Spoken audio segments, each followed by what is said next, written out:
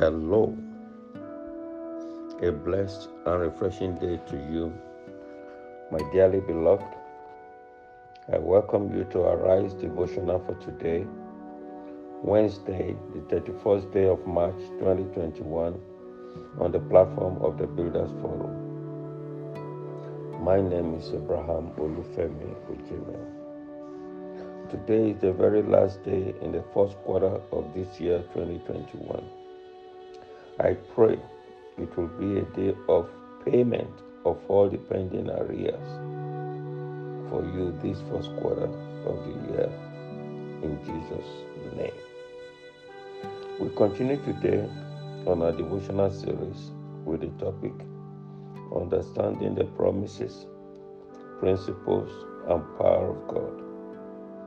Yesterday, we established the qualifiers for the promises of God.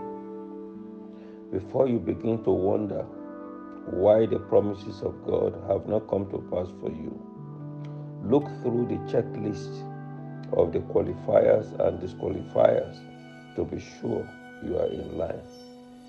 It may be nice to go through yesterday's devotional again because it is foundational to understanding the promises of God. Today, we are focusing on the principles. What are principles? Other words for principles are guidelines, conditions, or rules. The Bible is a book of do's and don'ts. It is called the book of the law. So there are laws guiding every covenant blessing and promise if it has to work. The Bible is a book of thou shalt and thou shalt not. Hear what the scripture says in Deuteronomy chapter 28 verse 1. I read, And it shall come to pass, if thou shalt hearken diligently unto the voice of the Lord thy God, to observe and to do all his commandments which I command thee this day, that the Lord thy God will set thee on high above all the nations of the earth. End of quote.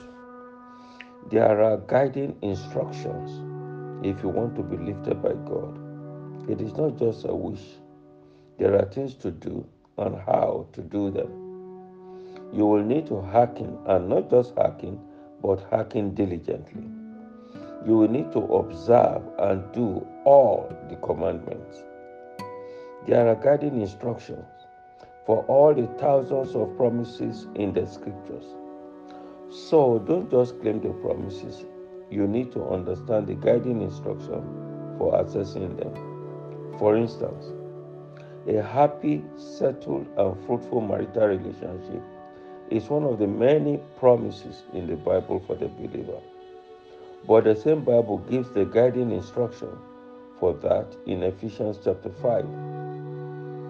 Clear instruction for the wife in Ephesians chapter 5 verse 22. I read, Wives, submit yourself unto your own husband as unto the Lord. End of quote. Listen to that instruction very well. Their wife is the one to do the submission, not by force, but willingly. Again, the standard of the submission must be as unto the Lord. And this is irrespective of the kind of person your husband is, as long as it is a legal marriage. The scripture went on further in verse 24, and I read, Therefore, as the church is subject unto Christ, so let the wives be to their own husbands in everything. End of quote. Did you hear that? The submission must be in everything. Isn't it strange that some women are more submissive to their pastors than their husbands? When that happens, you have violated the principle, so the promise will not be delivered. Simple. There is also the guiding instruction for the husband in Ephesians chapter 5 verse 25. I read, Husbands, love your wives, even as Christ also loved the church and gave himself for it. End of quote.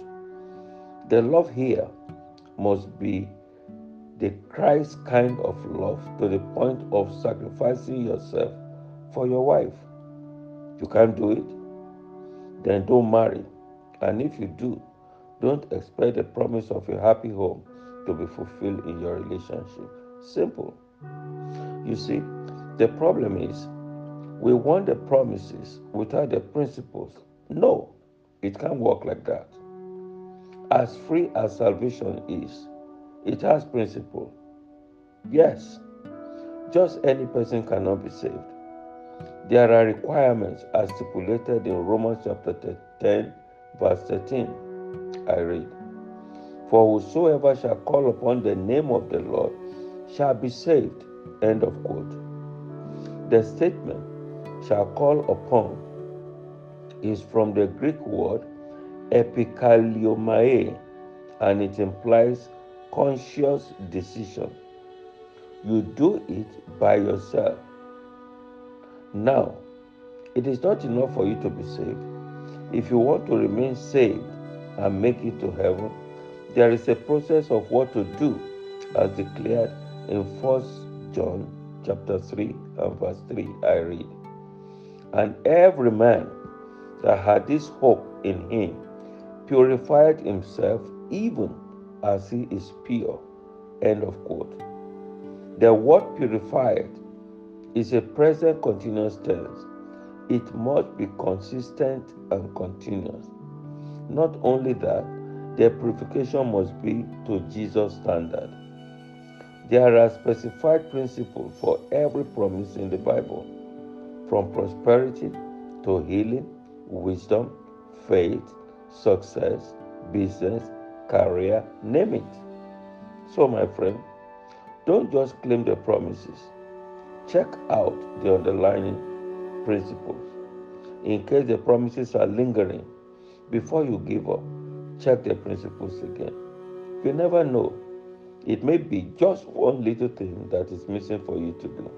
And I tell you, when you consider the gains, the principles are worth the while. Let me pray for you. Grace will not fail you as you engage the Word of God. I pray for the wisdom of the ancient upon you. As this month of March ends today, I prophesy diverse restorations upon your life.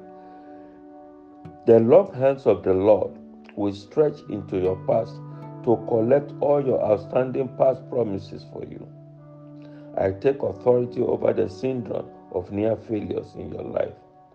I command the spirit of abortion to be abolished in your life. You will not plant for others to reap. From today, begin to see the fruits of your labor. No more wasted labor for you. I declare and decree the on-time anointing upon you today. As the need arises, the supplies will be waiting. As this month of March 2021 ends today, all your past and waiting without end with stress come to a final end in Jesus' name. You will dance into the month of April 2021. This time tomorrow, you are singing a new song in the mighty name of Jesus Christ. It is well with you and all that concerns you. Amen and amen. Peace.